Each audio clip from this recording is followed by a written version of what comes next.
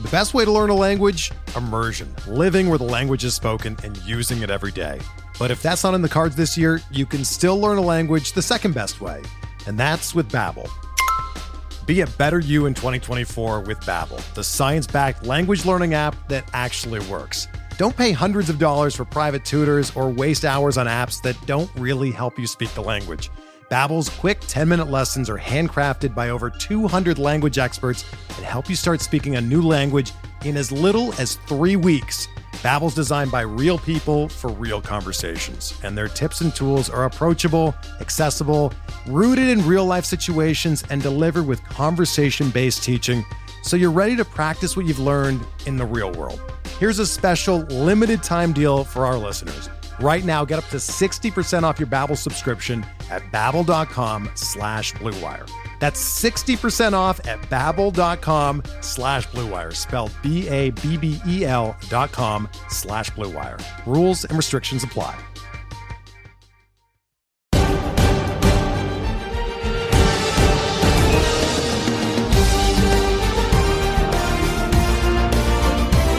Welcome to Hacks and Jacks, a fantasy baseball podcast. I am Joe Galena, and each week I'm fortunate to be able to talk some baseball with a guy who really knows a lot about the game, and his name is Scott Chu. How's it going there, Scott? Going great. Weather's beautiful.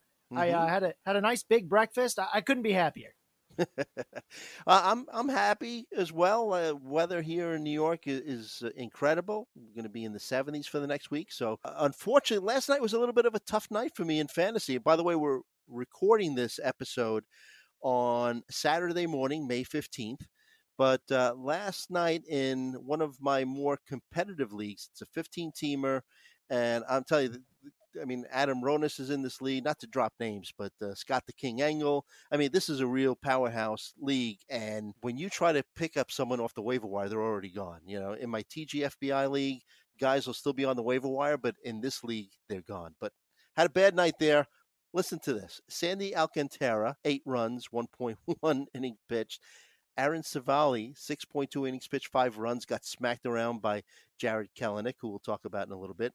Clayton Kershaw, 11 Ks, got the win, but gave up 5 runs and 6 innings pitched. All in all last night in this league, 11.25 ERA and 1.75 whip in that league for me last night. Is that not good in that league? I don't know your settings. Is that not good? Yeah, that might be not considered not good, yes. Yeah. Oh, okay, I get it. A little more standard then. Yeah, that's not good. That's not great. And sometimes you just have days like that where it all goes wrong. And the only thing that stinks is it takes a long time to fix that. Yeah.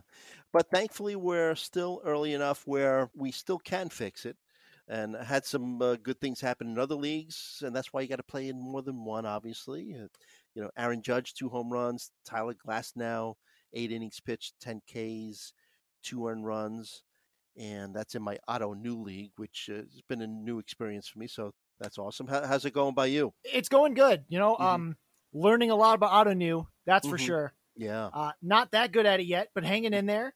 Other leagues, going well. It's starting to turn around. We talk about how there's still time to turn things around. Like one guy I was all in on all off season, still all in on is Kyle Tucker. And that story's gotten a whole lot better. Yeah.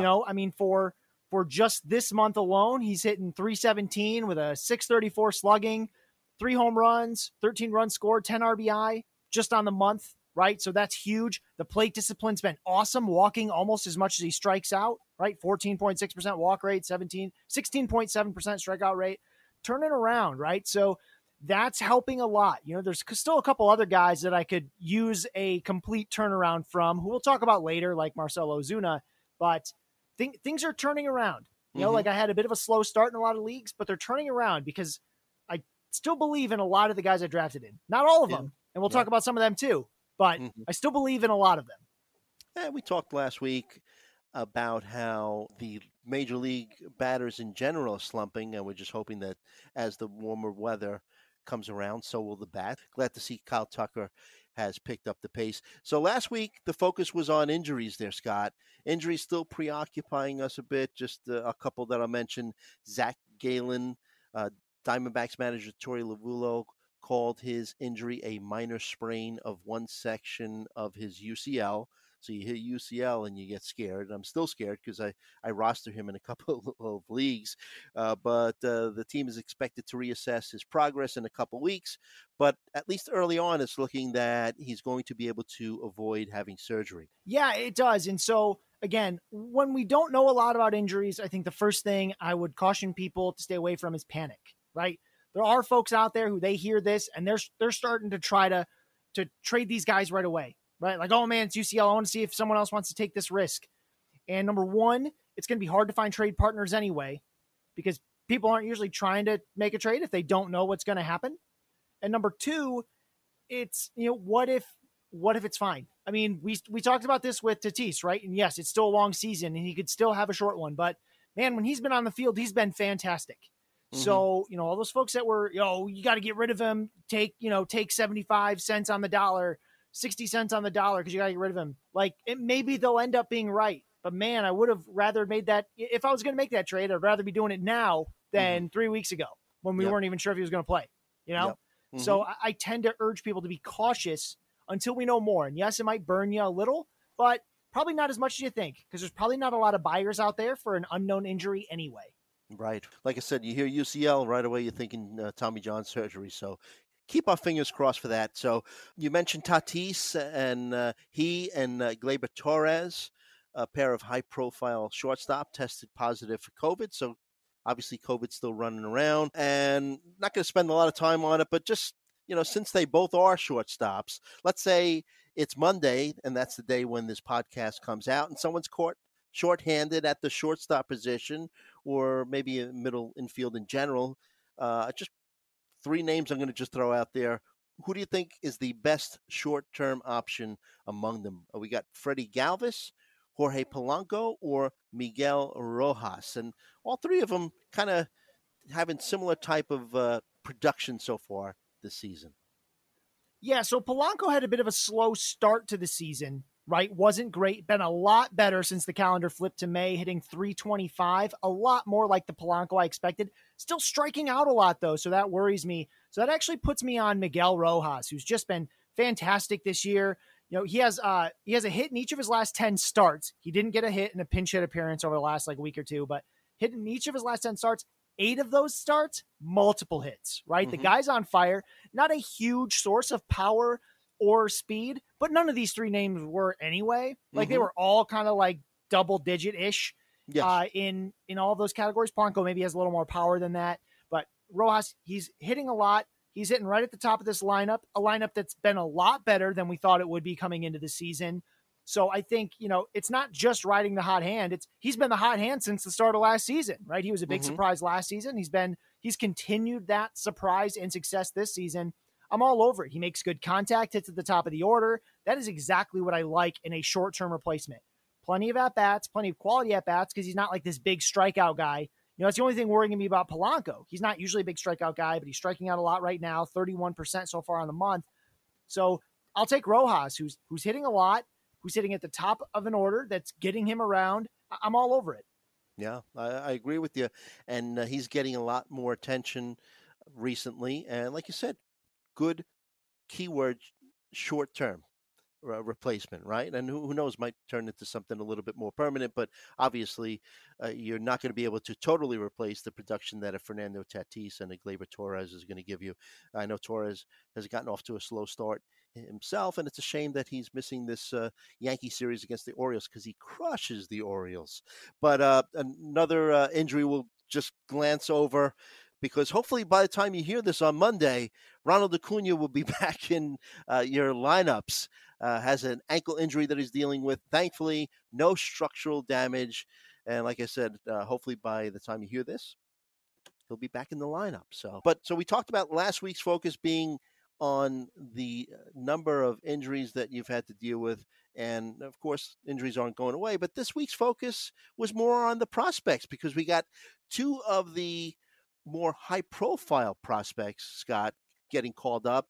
Jared Kelenic, both of them from the Mariners. I was going to say from the Mariners, but outfielder for the Mariners, and pitcher Logan Gilbert. Now, Gilbert pitched 4 innings, 4 earned runs, 5 hits, no walks, which is pretty good for a rookie, right? 5 Ks, 10 whiffs, 27% CSW, pitched 71 pitches. Any thoughts on him? I was watching him pitch, and I eventually fell asleep because it was a 10 o'clock game here in the East Coast of the United States. But I liked what I saw. Batters were making a lot of contact off of him, a lot of fly balls, at least early on. So that concerns me. And then, of course, he gave up the home run to Fran Mil Reyes and Jose Ramirez. Can't fault him for that. Those are just two really good home run hitters. But I guess once you're giving up a lot of fly balls, that's bound to happen. Yeah, so to me, it was a very typical debut start, right? We tend to see one of two things, right? Either these pitchers can't find the zone at all, right? A little bit of Daniel Lynch in his first start,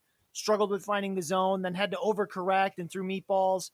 And with Logan Gilbert, what we saw was less of, like, he wasn't missing the zone, obviously. He didn't walk anybody, and that's great. Those two home runs and all that contact, I mean, that is sort of the result of just throwing a lot of strikes, which is good, right? But, a little bit of nerves, a little bit of, just being green, being 24 years old, left some stuff that was a little too hittable, right? And that's just one of the two ways that pitchers can be sort of nervous, right? They'll either miss by a lot or they'll miss their spot and hang it a little. So he did a little bit of that. I think that he's a decent guy. I mean, the deeper the league, the more important it is to grab a prospect, right? Because quite frankly, in a 10 or 12 teamer, I think he's worth potentially picking up, right? But you might not have a roster where it's worth it to you because we can't project this guy for a sub-4 ERA, right? We could project him for some decent strikeouts, strike out an inning, maybe more. That'd be great. But it's going to be a little volatile on a team that doesn't necessarily win a ton of games. So, it's something I'm going to keep watching those matchups. And I don't know, unfortunately, a lot of you aren't going to have that opportunity. Someone's already probably grabbed him in leagues with daily moves. He's already gone. If he's not, I think you should go out there and try to get him. But keep in mind, right? Like, this is not a instant top 40 pitcher kind of guy, right? If you've already got a deep pitching staff, you can't really do more than try to keep folks honest. But think about who you're going to cut, right? If you don't have an open spot from the IL or, something like that, it might be really hard to make this move, especially if he's not going to go super deep in games. I think he's more valuable in deeper leagues. No, I mean, that league I was referencing earlier, I've stashed him for a while now. So, and only because there isn't much on the waiver wires, right? So I guess that's something to consider as well, right? The size of the league. Oh, absolutely. Right. I mean, that is something to consider for every ad, right? But especially with prospects, because one of the hardest things to do is, I mean, it's a little bit true for pitchers. It's mostly true for hitters.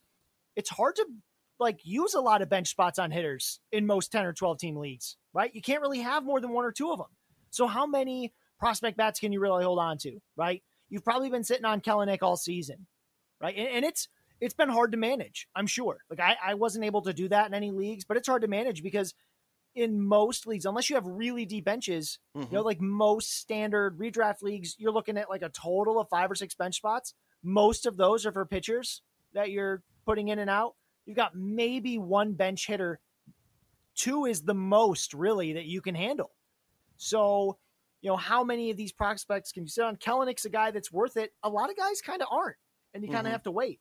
Yeah. Same for pitching. I mean, it's going to depend on, have you had a lot of injuries, right? And on one hand, injuries make it tough to compete, but they also give you some spots to play with because you have your IL spots. But if you're in a league with capped IL spots, you might have hurt pitchers on your bench because you can't afford to cut them. And it can make a big crunch. And that's where the more crunched your roster is currently, I think the more you have to be willing to let prospects go. So by the time you're hearing this podcast, the waiver wire for the past week is run.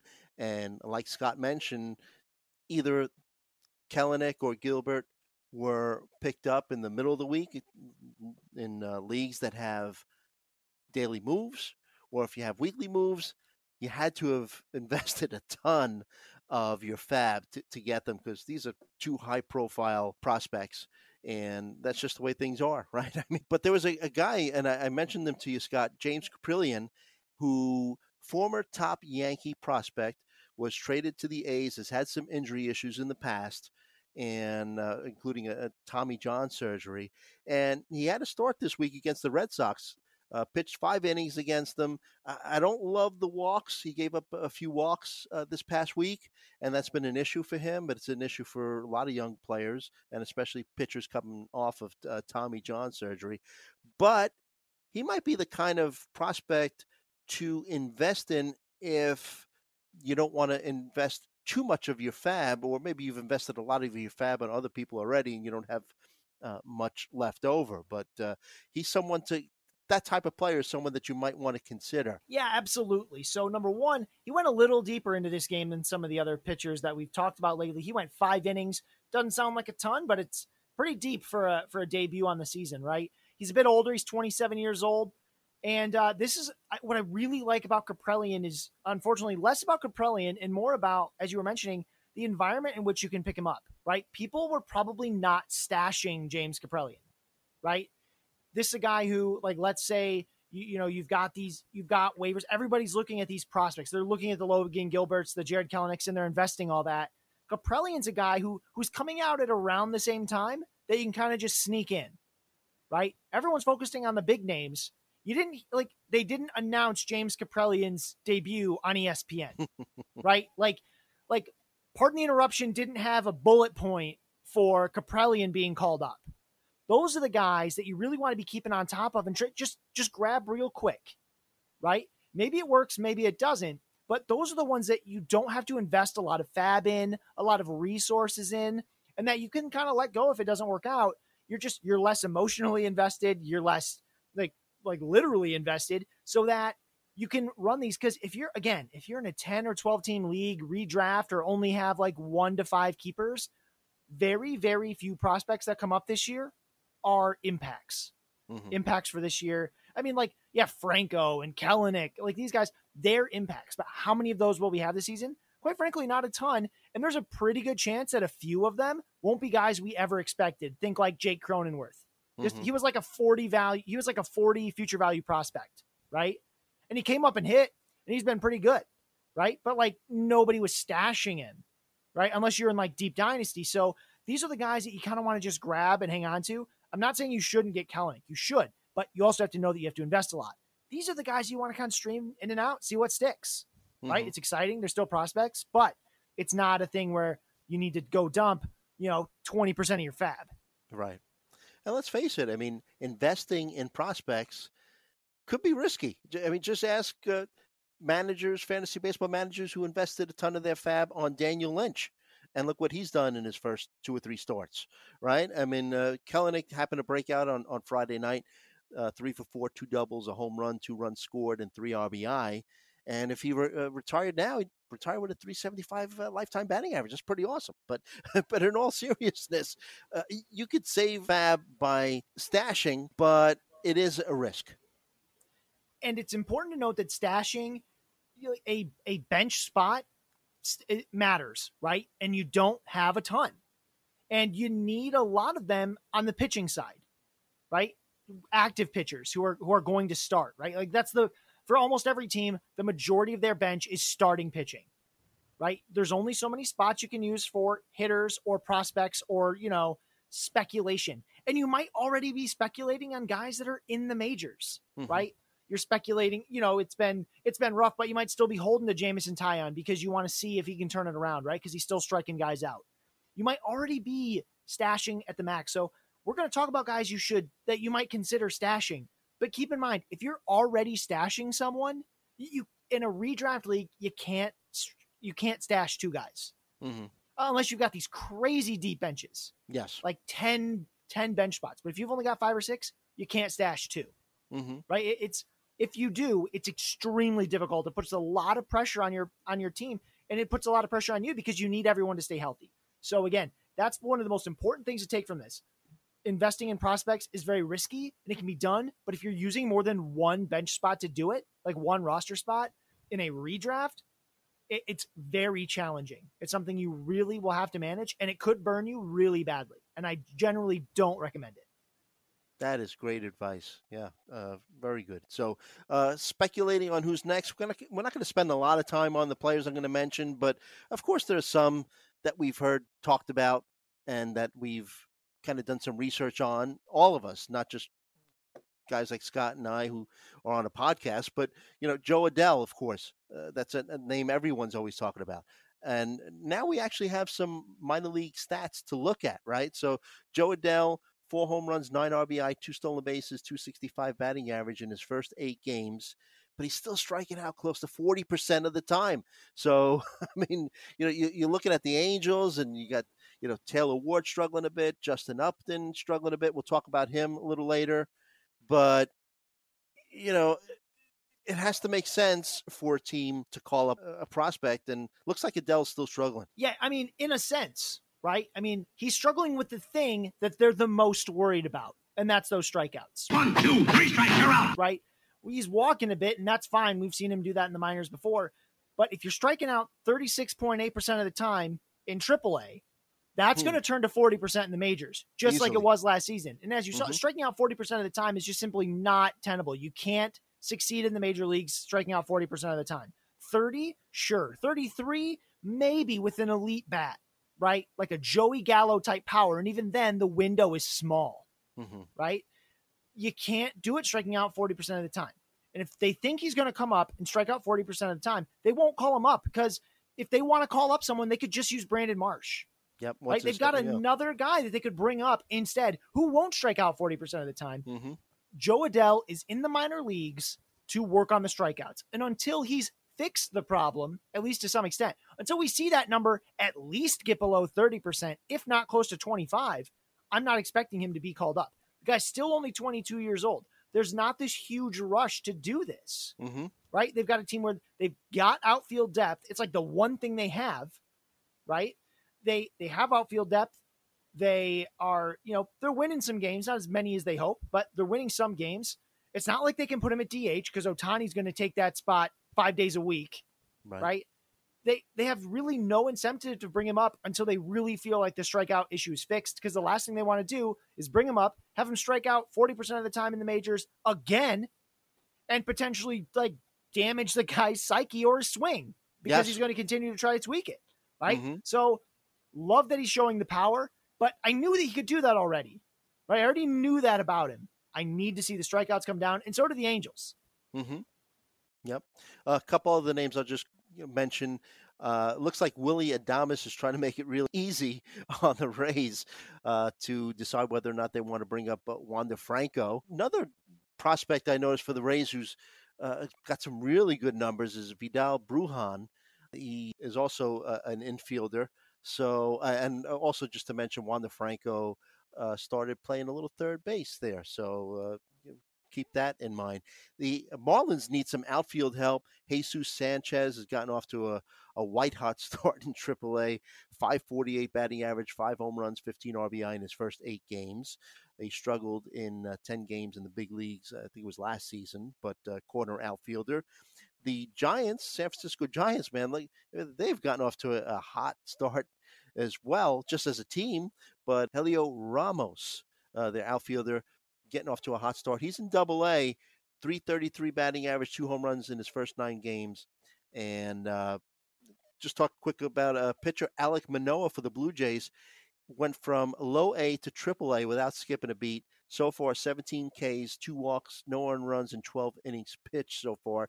And we all know that the Blue Jays could use a little help on the pitching side. So those guys kind of make a little bit of sense. And then you have another couple that might not make so much sense, right? Bobby Witt, you have Mondesi, who's going to be coming back. And Witt's only in Double-A right now, and he's not really tearing it up. And then you have Mariners outfielder Julio Rodriguez. You might want to hold off on him, only in high A, struggled in the Dominican Winter League, but really fine prospect. And with the Orioles catcher Adley Rutschman. And to me, I'm looking at his minor league numbers over the past couple of years. Seems like he might need some more seasoning. So I guess what I'm trying to get at is, if you're going to try to invest in a prospect that you're going to stash, try to take a look at his parent team's situation and see if it makes sense for them to call him up, right? And one other thing I noticed real quick, Scott, is it used to be that I'd kind of focus on AAA guys, right? When I was looking at prospects, now it's like players can make some jumps. Oh, they certainly can, right? And I mean, the hardest thing is we don't have any stats from 2020 for anyone that was in the minor leagues, right? We have very little news and we have no stats. So that does make it a little tougher. I'll tell you, from that whole list, that entire list you read of Franco, Brujan, Sanchez, Ramos, Manoah, Witt, Julio Rodriguez, Adley Rutschman, Wander Franco is probably the only one I'm stashing in a 10 or 12 team league. The rest, I'd think about it on call up, but like Brujan in the majors, he's a speed only guy, contact and speed. There's not a ton of home run power here. He's probably coming up before Franco, but that's a 15 team roto play because you need steals, right? Sanchez, the Marlins probably need outfield help, but he's probably just a streamer, right? This isn't like a team that scores a ton of runs, more than we thought, like I mentioned with Rojas, but he's just another outfielder, right? You need to be in a pretty deep league with 5 outfield before he really starts making the cut. In a standard Yahoo league, I just don't see how he moves the needle for anybody until you start getting to 15, 16 teams. Ramos, great hot start, but the Giants kind of have some outfielders, right? They've already got guys they're rotating out there, right? And they already traded for Tauchman, right? If they thought Ramos was going to come up anytime soon, I bet they wouldn't have traded for Tauchman, right? They didn't really need him. So, and then, Manoah, I'll be interested in his first start depending on who it's against and where it is, right? But like, I'm not just going to bring him up and then, watch him have his first 2 starts be like against the Yankees in Yankee Stadium and then like in Camden Yards, although the Orioles aren't that scary, but like in 2 small parks, then maybe not, right? So he's a guy I'm interested in a bit, but we have very little track record. So it's hard to get, too excited. And then Witt, J-Rod, Rutschman, I don't think they're coming up anytime soon. If they come up this year, it's like September, maybe. Right. I agree with you. So that's our take on prospects. We'll go into more detail as the weeks go on. Maybe try to get a pitcher list prospect expert on with us. That'd be fun to talk about. And like I said, I'm getting a kick out of just taking a look at the at MILB.com. Just watching some of these stats, and that we actually have some real games that are going on in the minor leagues. So that's pretty awesome. So if I could just one little pitch for the other PL, right? We're pitcher list, we're PL. There's also another one, Prospects Live. One thing they do a great job of is daily rundowns of minor league players. I know some of the folks over there, they do a great job. I think definitely worth checking out just to get some names. Like we talked about, those under the radar call-ups, that's where you're looking for names. Those are the guys you're adding to your watch list, right? Before you add players, they go on your watch list. That's what I recommend. Get those guys on the watch list. So you're, someone's been hot in AAA, AA, and the team's got a need. Those are the ones that you can keep an eye on and maybe get a little under the radar, because Kelenic was never going to be under the radar. Franco, people are going to be making that speculative ad, if they haven't already, a month before he comes up. Right. The moment someone mentions he might, it's big fab time. So that, if you want those under the radar guys, that's how you do it. And they do a nice job. Obviously, we have great Dynasty content at Pitcher List as well, and I recommend you check it out. We've got the On the Farm podcast. They do a great job. We've also got articles that come out daily about Dynasty. So worth looking at. And then also those daily rundowns. Absolutely. Great stuff on pitcherlist.com, and a lot of great podcasts, and the ones that you mentioned absolutely create great content. And what you mentioned about Franco, I mean, I would think that with Kelenic and Gilbert getting called up this week, it's going, if there's any chance that Franco is available on a league and wasn't already stashed, this would be the week to do it, because the addition of Gilbert and Kelenic reminds people that, hey, we're at that point in the season where we're going to start to see some guys called up. Yeah, I mean, Wander Franco, based on Fantasy Pros, is rostered in 54% of Yahoo leagues and a third of ESPN leagues. So he might be out there, and he's only shortstop eligible, which is, one of the more top-heavy positions. So in those shallow leagues, it's hard to kind of roster a second shortstop unless, you've got a multi-eligible player or something. If you've got a middle infield, it makes it a little easier. But, again, one of the few players right now that in all league formats I'm willing to stash. Yeah. And it is interesting to note that he is, like I said, he got, I think, a start, or was taking reps at third base the other day. So, well, that's just the Rays. They just like to have their players able to play multiple positions, no? Yeah, I mean, the only thing that would surprise me if they had him catching, right? That's the only way. Right. I could see them trying anything, right? Part of it's to get him up, right? And I mean, that'd be cool. But otherwise, they're going to bring him up. And what position doesn't really matter because everything's a moving part up there. I can't think of a single player other than catchers who they only use at one position, right? Except for Adames, who at one time was a good fielding shortstop, and he's not doing that well either. So there is a ticking time bomb there. I just think it's Brujan first. And that's less exciting to me from a fantasy perspective, obviously. Okay. So let's move on. I want to talk about some slumping players and whether or not it's time to cut ties with them. But before we get into several players that we want to get into regarding that topic, but there are some marquee names that have been slumping so far this season. And now these are guys that basically you have to hold on to. I mean, you can't drop them based on the draft capital that you've invested already. And they're going to be scooped up if you drop them. So, and trying to trade them at this point, tough, but not impossible though, but tough because you're trading them, trying to sell them at their lowest value. But, like I said, it's not impossible just because of their pedigree and what they've done in the past. So let's get right to it. 3 players that I want to talk about: Francisco Lindor, Marcell Ozuna, and Freddie Freeman. So let's start with Lindor. So Francisco Lindor with the New York Mets got to see his first New York City rat there, Scott, although Jeff McNeil doesn't agree that it was a rat. That was a whole weird thing. But a lot of us, when he was traded to the Mets, thought he would be the perfect guy for New York City, guy that wouldn't be rattled by the glare of playing in the Big Apple. Obviously has a lot of talent, but in checking his stats as we're broadcasting now, batting 195, 311, 265. He's been coming on a bit recently, 313 batting average over the past week. Actually hits better at home, 283 batting average, as opposed to road 117.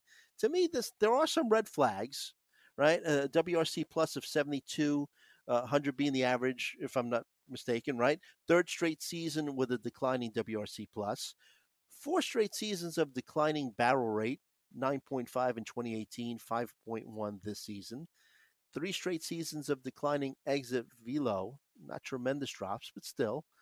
So the fact that this guy has underlying talent is undeniable. But what are we thinking in terms of Lindor? Should we look further into those declining stats that I mentioned, or am I looking too deep? I mean, you're not looking too deep. The problem is diving deep doesn't really help much. So, like, the one thing that's been good is the plate discipline. Walking as much as he strikes out at 13.1%. So that's awesome, right? Everything else is scary. And you should be worried, right? Like, this is not, he's not going to be a 30-20 player this season. I mean, that would be incredibly difficult to do. Even if he became what we expected him to be from here on out, 30-20 is pretty much off the table, right? So you have to kind of figure out what are the new expectations. And I think a great result at this point is being a 25-15 guy, right? And batting like 260 by the end of the season. That's a really nice result. Okay. That's what you have to be hoping for. So first, if you're looking to trade him, that's around what you want to be getting back, like a 25-10, 25-15 kind of player. And that'd be difficult, right? I don't think a lot of people are interested in trading for him. And it'd probably feel pretty empty to get a player like that who's going to be like that for the rest of the season. I mean, and the other thing that's tough is to find the cherry on top, like what's been good. I mean, you have to look at a really small sample of games, right? Like, he's been good for about a week, right? With a home run, 2 steals. That's good. Not great. So I think the move is hold, and you just kind of have to be disappointed about it. If you're trying to trade him in redraft, you're finding a partner. I'm not doing it for a player who I don't think going forward will be at least a 20 home run, 10 to 15 stolen base kind of guy. And for someone willing to give you that, then you can consider it. But also know that you are, quote unquote, selling low, right? Mm-hmm. The only reason you do that is because you don't think he's a 2010 guy going forward. That's how I'm analyzing a lot of these players. What do I think they could be going forward? Reasonably, right? And if you're not sure, go look at the projections. Fangraphs has a bunch of them. See if you agree. Now, they're all pretty much going to be rosy on these players because projections indicate they should be good because projections use a lot of historical data. And historically, he's been really good. I haven't had my eyes on Lindor a ton, so I'm relying on these projections a bit, and I'm mostly holding. Mm-hmm. Again, little bit of he's finally started stealing a couple bases. That's great. He's got runs scored in a lot of recent games. I mean, the Mets as a whole have been a little disappointing. He had a little mini hit streak that he finally broke. It's getting there. It's getting there. Either be patient or sell at, what it's probably like 75 cents on the dollar. I'm fine with it as long as you don't think he can be that going forward. If you think he's got a shot at it, I think you have to hold. Despite all those negative stats I brought up, in introducing him, if you play in a league where your team is floundering, let's say, you're close to the bottom of the standings and you're just looking to make a big splash, you got really nothing to lose. Would you buy him low? I mean, probably not, right? Because again, buying low is cool, but nobody wants to sell low. You need to find someone who doesn't believe in him. And then what do you have to give up, right? Mm-hmm. So if Lindor's on your team and you're struggling, the best move you can make is holding and hope he turns into Francisco Lindor, right? That's the biggest boost your team could possibly get. No one's going to trade you the upside of Francisco Lindor. Nobody.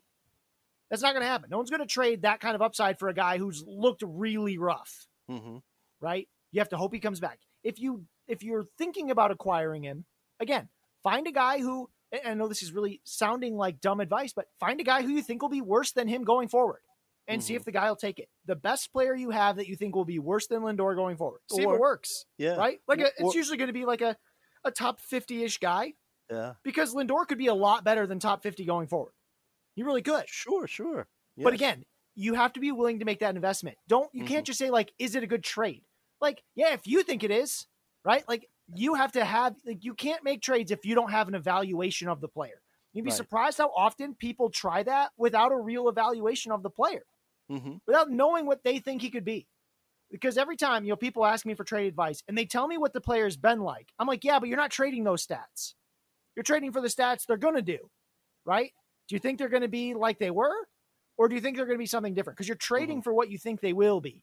Right. That's how you get trades. You don't win a trade because you got the guy who's been doing better. Right. You win a trade because you get the guy who's going to be better. That's how you benefit your team. So if you can't answer the question, I think this player will be better than that player, you can't even start thinking about trading. After that, that's when you start talking about, what's the market on the player? Could I get away with trading someone a little below this? Or, could I get something else in return as well? Right? That's where that comes in, but that comes second. Because first you have to think, do I think this player will be better? Am I getting better stats going forward? And you can use a projection system for that. You can use your gut for that. I don't care. But start there. Then start worrying about the market value. Just like buying a house, right? You don't buy a house just because it's a great value. You buy a house because first you want to live in it. Then you worry about what the good value is. Right. That's when you're making the offer, right? But first you have to decide you want to buy the house in the first place. You don't make up offers for every house you visit, right? Just because it's nice or could be nice with a little work. First, you got to pick the ones you want to live in. What if you're looking at a trade partner who has like a Marcell Ozuna, who's been struggling all season long as well? And I know that one's a shortstop and one's an outfielder, but you concoct a deal where, you trade one struggling fantasy star for another struggling fantasy star. And, maybe like trying to pick up on what you said, because maybe you think that Ozuna has a better chance at a bounce back, right? So we're looking at Ozuna, who's batting at the start of Saturday morning when we're taping this podcast on May 15th, 216, 297, 358. His expected stats offer a little bit more encouragement than Lindor's. But what about that tactic? And what do you think of Ozuna? So I like this tactic, right? Assuming you can find a trade partner. Right. And I have a valuation here that I'd use, right? So the only reason I'd at all be interested in Lindor is because I think he'll steal, 10 to 15 more bases than Ozuna will. Because Ozuna will steal somewhere between 0 and 5, right? Probably 0 to 3. But I still like what Ozuna's doing at the plate. I love what he's been doing so far this month. He's slugging about 500 on the month, which is a step in the right direction. He's still batting third for a very good team. I mean, he's already also got, 3 home runs in the last 10 days? And, I think he's got 5 in his last 15 games. That turnaround's happening. I'm all over it. Now, I don't think someone would make that trade, but if I had the opportunity, give me the Ozuna side every time because I think he's going to have way more RBI. I think he's going to hit 5 to 7 more home runs. And we're talking like 20-something more RBI just because he bats third instead of second in a better offense along with Freddie Freeman, who's been struggling too, but I don't care, right? Like the book on Freddie Freeman is still the same. He's going to be great. A rough couple of weeks or whatever just doesn't faze me because then he'll go on a white hot streak and be the best player in baseball for a while because he has a very recent MVP, if you recall. With Ozuna, I want that all over the place because it's hard for me to think of what stats I think Lindor will be better in other than maybe runs scored, So that's a move I try to make. If I've got Lindor and I'm not worried about those 10 steals, which quite frankly, I'm probably not, right? I would try to make that offer because I think a lot of people would have drafted Lindor first. And that's what I'd be relying on. Like, hey, these guys are both struggling. And a month ago, you would have rather had Lindor probably. What do you think now? Would you still rather have Lindor? Because I'd rather have Ozuna. All right. That's a great move if you can make it, right? Yeah. It's a hard fit. And players nobody wants to trade for someone who's struggling. If you realize it, like a lot of times when you're trying to trade, the other person's trying to talk themselves out of it the whole time. Because people, if you go on any Facebook group or in our Discord, PL Plus, you should really be in it. We do a lot of great trade discussion. Everyone's trying to talk themselves out of trades. They'll get these beautiful offers and they're waiting for someone to tell them to like mash the button, get it now before they change their mind. Yes. But like they need to hear it because they're trying to talk themselves out of it. Always. It doesn't matter how obvious. Like right now, someone could be like, I've got Ronald Acuna. I'm a little worried about that ankle. Can I have Lindor? Like, not a real offer, obviously, but like I could see someone putting that in our chat, being like, is there something I'm missing? What's going on? Your buddy had a stroke. I don't know. Click accept real quick and hope the league doesn't like tear itself apart trying to veto it. Right. Yes, yes. Let the league worry about it. You accept it. Your league mates are going to try to talk themselves out of the trade. The way you talk them into it is, in my opinion, a decent offer, a favorable one to you, obviously, but a decent offer and being kind of a little honest about it. Like, look, hey, both these guys are struggling. Yeah. I'm willing to make this swap. You look like maybe you could use a little speed. I need a little power. Let's make it work. Right. Don't tell them why their guy's no good or why your guy's better. They don't care what you think. Yes. No one cares what you think. Your league mate doesn't care what you think, right? Because they're trying to fleece you. Right. So I think the best thing to do is just mention, this is what I need. This is what you need. This is my offer. Right. And I'm the kind of guy who some people like to start with the conversation first. I think that's totally fine. I tend to like to start with offers, get a ballpark, what we're talking about. I personally am not the type of person who's like, what do you want for this player? Because I hate wanting something and making someone else do the work, right? Like I want to make a trade. You tell me what I have to do. That's not fair. Right. So that's my move though. I like to do that move. It's okay. If someone's willing to do it. What would you want for player A, and then sometimes you're surprised at what they would expect back for that player. So it could work to your advantage. Yeah, it totally can. I'm not saying you can't do it. I'm saying when people do that to me, I don't give them very much. Right. I'll remember not to do that. I usually reply with, what are you willing to give up? Right? Right. So be ready for that. So it's a good move and see if they respond well. If they don't, be ready with some kind of offer and never send an offer that you think could be accepted. That's the other thing, because that's the nice thing to do. Don't be like the real MLB managers who make laughable offers to each other. They really do. Send something that you think someone might accept, even if they probably wouldn't. What if they would? Right. Give it a try. Make a move, right? But also, if you're struggling, this is actually probably not the time to make one of those moves. Because the best thing you can do for your team if you have Lindor is have Lindor be Lindor. Because no one's going to trade you the potential of Lindor. Yeah. How about that trade that I mentioned, but sweetening it up a little bit, like a 2 for 2. And then how about trade offers where you're getting 3 players worth garbage for your one awesome player. So I mean, we could do pretty much a whole podcast on trades, and maybe we will eventually. But Freddie Freeman was the third guy I was talking about in terms of being in a slump, but he's coming out of it, and you mentioned it. He's awesome. Expected stats suggest that a lot of his misfortunes so far this season were due to bad luck. 283 expected batting average, 548 expected slugging.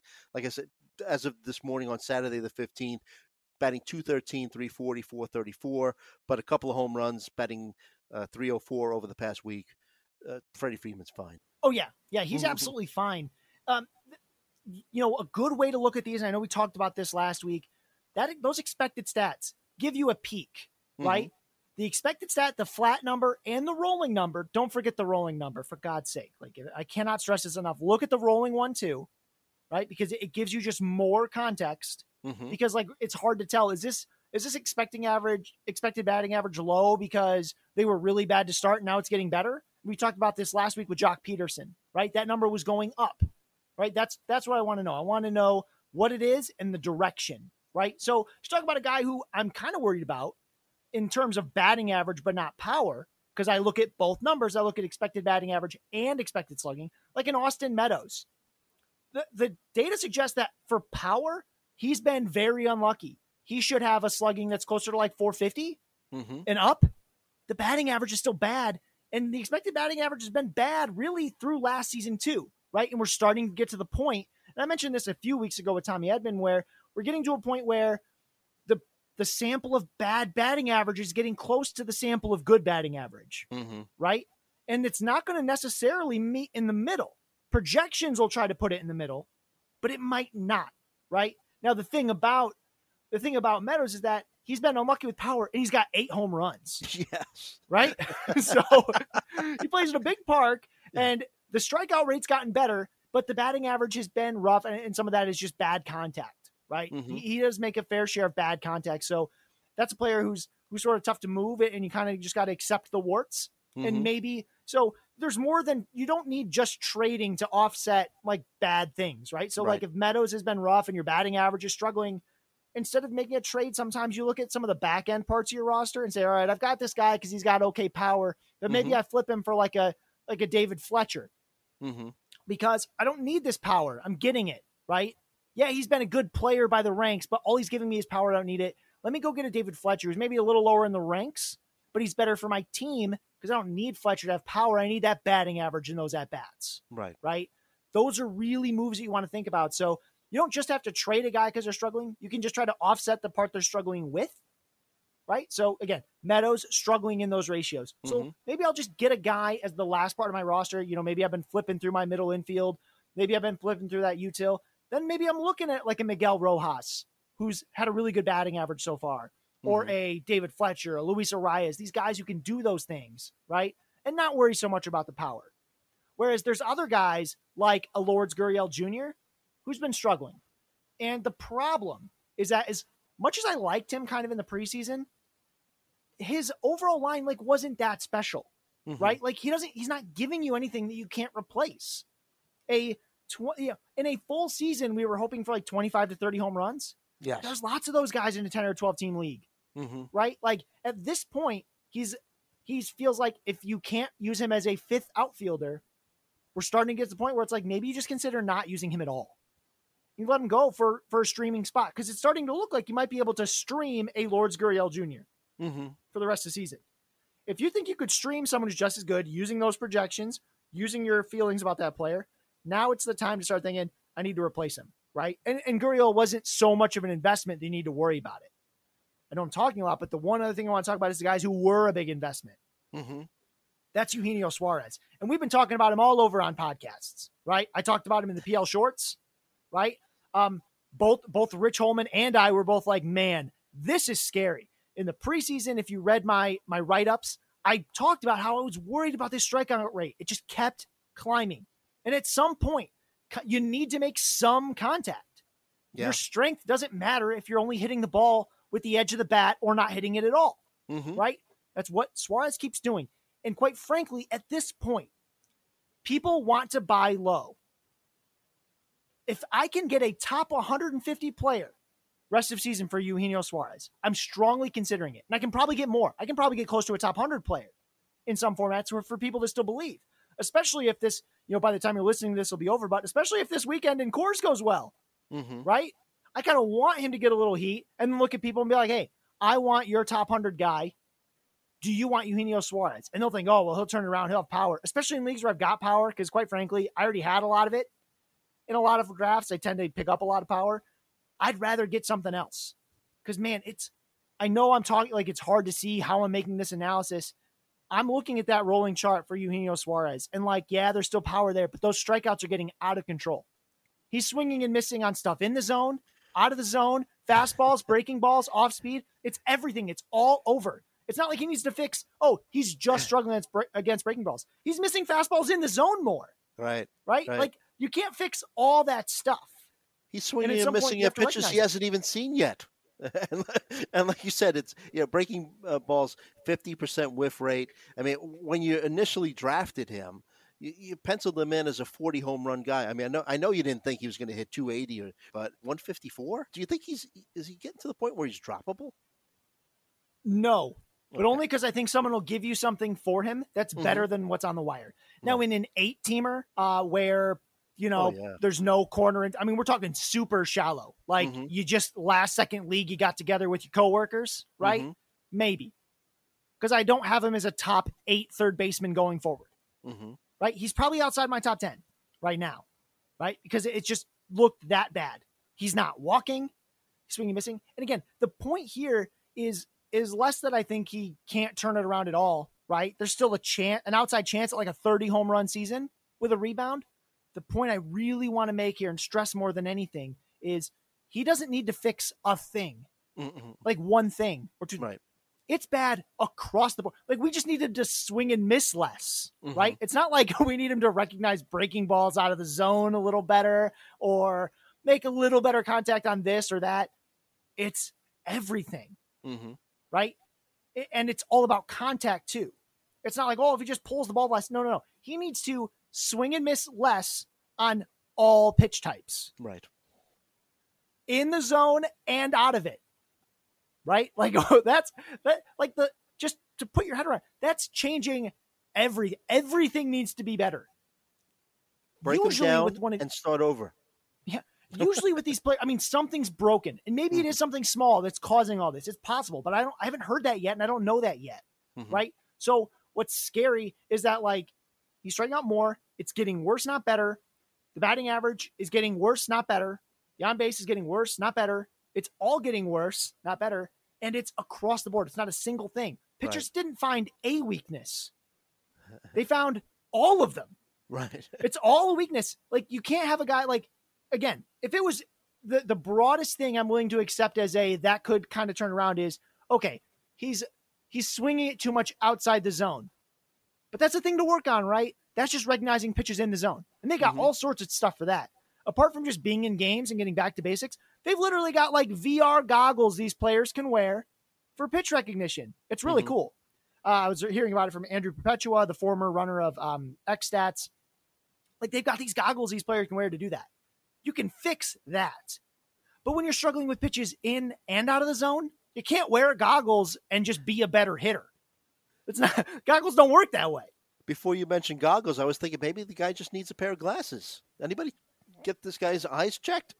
I mean, it's crazy, but I mean, that'd be a real Tommy Pham thing, right? They found out he's got this like degenerative eye condition, right? Like maybe it's that, but until I hear that news, I can't do anything.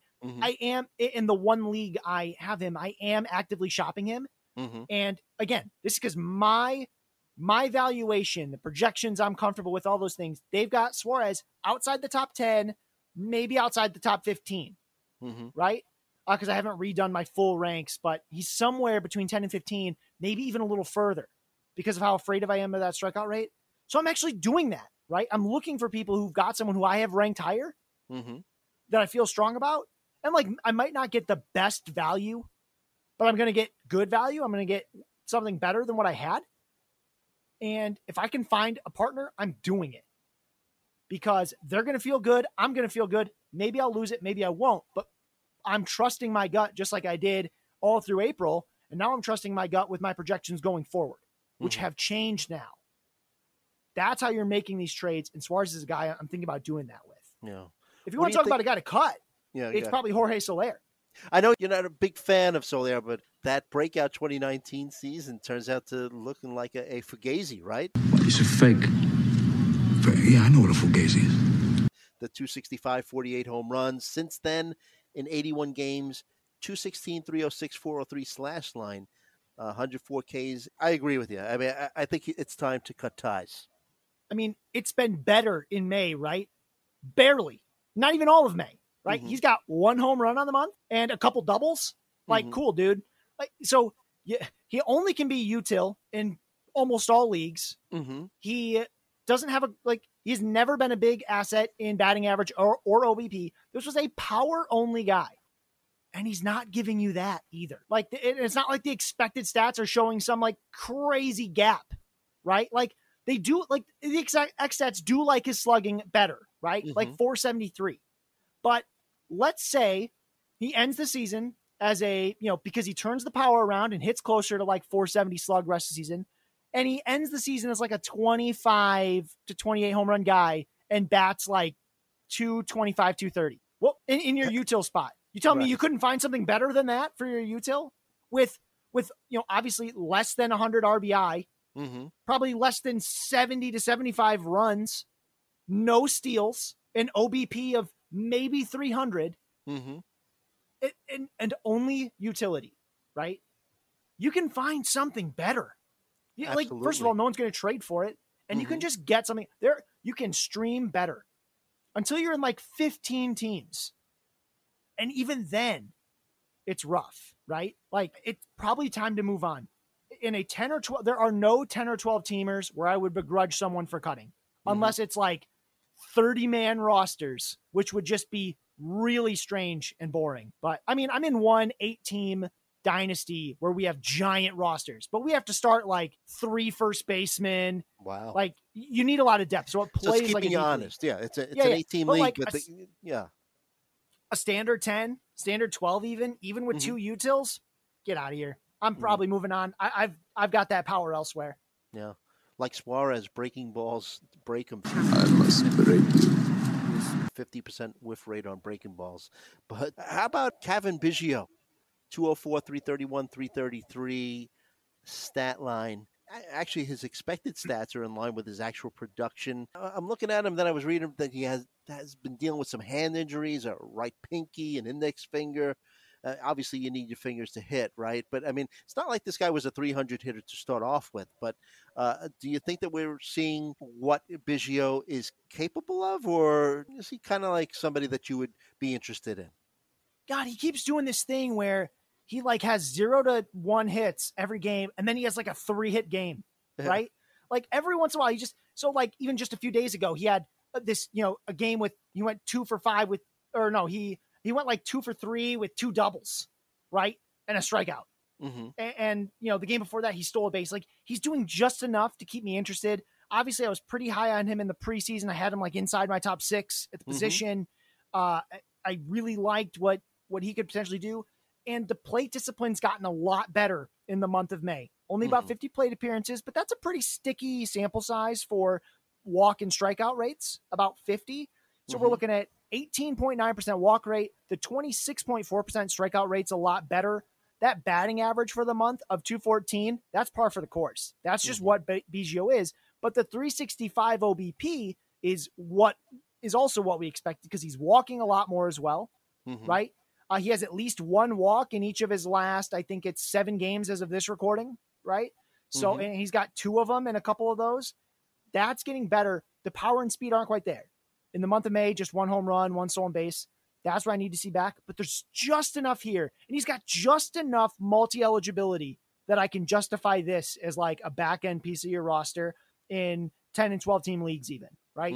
You're getting to a pinch in those Yahoo-style ones because there's no corner infield, there's no middle infield, right? But he's still, at least in Yahoo, he's still like 2nd, 3rd, and outfield eligible, right?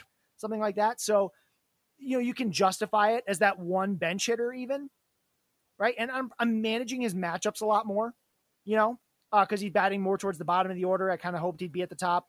Managing it still on, not trading for him, not trading him away. It's a pure hold. Right. In a 5 outfielder league, Kyle Schwarber started off slumping, 223 batting average, but over the last 6 games, 333 batting average, 3 homers, and 7 RBI. I mean, you know he's got to be much more than a 250 hitter, but definitely a 30 homer guy across a full season. Yeah, you hope, Mhm. right? Again, it's nice to see this run of power, right? Mhm. That's what we've seen. He's moved up in the order a little bit. The Nats as a whole are hitting a little better, right? Josh Bell's found some hits recently. Mhm. Jan Gomes is finding hits recently. And you'll find that when teams kind of almost get hot and cold together, Mhm. right? We saw this like last year, like when the Cubs were cold, it was everybody, Yeah. right? Everybody was bad. And then when they got better, like when they started heating up, it was everybody, right? Mhm. It's like the Reds It's weird. from last year too. It's a team sport in this Mhm. sense, right? I mean, that's just what we see. So it even happens in microcosms. I mean, my own Tigers were the worst team I've ever seen for a stretch of like a week and a half, 2 weeks. And now they look like a not good, but palatable major league team, Mhm. right? Hey, they swept the series this week, didn't they? Your Yeah, Tigers. You want to talk about streaky? Talk about those Royals, right? Yes. Right. They were leading the division a Mhm. matter of days ago, and now they're almost at the bottom. Right. Nobody's hitting anymore except for Whit Merrifield because he's not affected by petty mortal things like streakiness. Right. But everyone else, most consistent right? guys Like, around. Mhm. yeah. At first, like, man, this offense is surprising, and now they can't score runs, Mhm. right? Even against the Tigers, it's not like their pitching hasn't been good, but they're not scoring either. So again, Schwarber in a batting average league, he's a little tougher because that batting average comes real up and down. A lot better in OBP, obviously. So over the last 8 games at time of this recording, he's got like a 447 OBP, Mhm. right? That's what's really good. The power's really good. But again, this in a 10-team league, 3 outfield? No, probably not, unless you're OBP, and even then, he's like the last one. In a 10-team, 5 outfield, sure, that's an outfield 4. Mhm. In especially in OBP, maybe it's more like a 3 or 4. But also, he might be on the wire, man, because he was so bad. Right. And he's a power only guy. Definitely And I've more only got so valuable much- than a Justin Upton, right? Yeah, well, so I like that comp because like Justin Upton's like this, except he's got maybe a little better batting average, worse OBP. But Mhm. my tolerance for power only players who are struggling is low, Mhm. right? Especially when they're outfield only, right? Power hitting outfielders grow on trees, folks. Like they're out there, Yes. right? And corner infield, quite frankly, right? So if the upside was 25 to 30 home runs and a 250 batting average, how many players is that? It's Yeah. like half the guys you're thinking about rostering in a league, right? That can do that, especially in the outfield. So it's a power only, and there's not some plus tool. So like the nice thing with Schwarber is that in an OBP league, there's like a plus on base percentage Mhm. that can come with it. And he bats in the middle of the lineup. That's fine, right? Not great, but fine, especially when Soto's in there. So that helps, right? But when he's real cold in those shallower redraft leagues, he's probably an outfield that he's like an outfielder that I'll find in a league that I've cut and added multiple times throughout the season. Right. That's the kind of player it is, and that's okay. Justin Upton in those 5 outfield leagues, especially like a 12-team 5 outfield, maybe 10 if you're a little, you didn't draft a ton of outfield. That's a guy that you might add and drop as they're hot and cold. Mhm. And you might swap them, right? So like in more than one league, I cut Kyle Schwarber earlier in the season and picked up Brian Reynolds because I had power, I needed average, and Reynolds was hitting it hard anyway. Nice. Yes. Since then, in that same league, I just made the reverse move. Mhm. I let Reynolds go because he'd been dealing with injuries, right? And I needed power because my power had dried up a little. So I swapped him out for Schwarber. That's how I like playing the back end of the outfield. And I think really everyone should think about it, especially in those shallower 5 outfield leagues, 10, 12 teams. Those last couple outfield spots, stream them. I mentioned this in the On the Wire podcast I was on last week. You can stream any position or any stat category that you want, as long as you're smart about it. One of the easiest ones are stolen bases and outfield separately, generally. But often when you're streaming out, like when you're streaming stolen bases, you're doing it with your outfield. But you can stream that last outfield spot all you want. Even if your team is balanced and you don't need a specific stat, just keep cycling through that last outfield. That's a very tenable thing to do. Catcher's the other one if you didn't draft a good one. Catcher, last outfield, especially in like a 4 or 5 outfield league, and stolen bases. You should consider streaming those things in season all the time. In the draft room, not so much, right? You let the draft come to you as it goes. But in season, I'm thinking about streaming those things all the time because I can always get a little better. And a lot of times the last outfielder or the, back end stolen base guy I had, like a Miles Straw, he can come in and out. It's fine. Mm-hmm. Just because he has a bad batting average doesn't mean I have to leave it in my lineup every day. Right? I'll look at a great point that was made on that pod by Kevin was if you can stream a single stolen base a week, that's a 26 stolen base player. Mm-hmm. Right? And on draft day, the types of 26 stolen base players that were in that like after pick 200, they had no batting, right? None. Mm-hmm. But you might be able to stream a stolen base a week with some batting.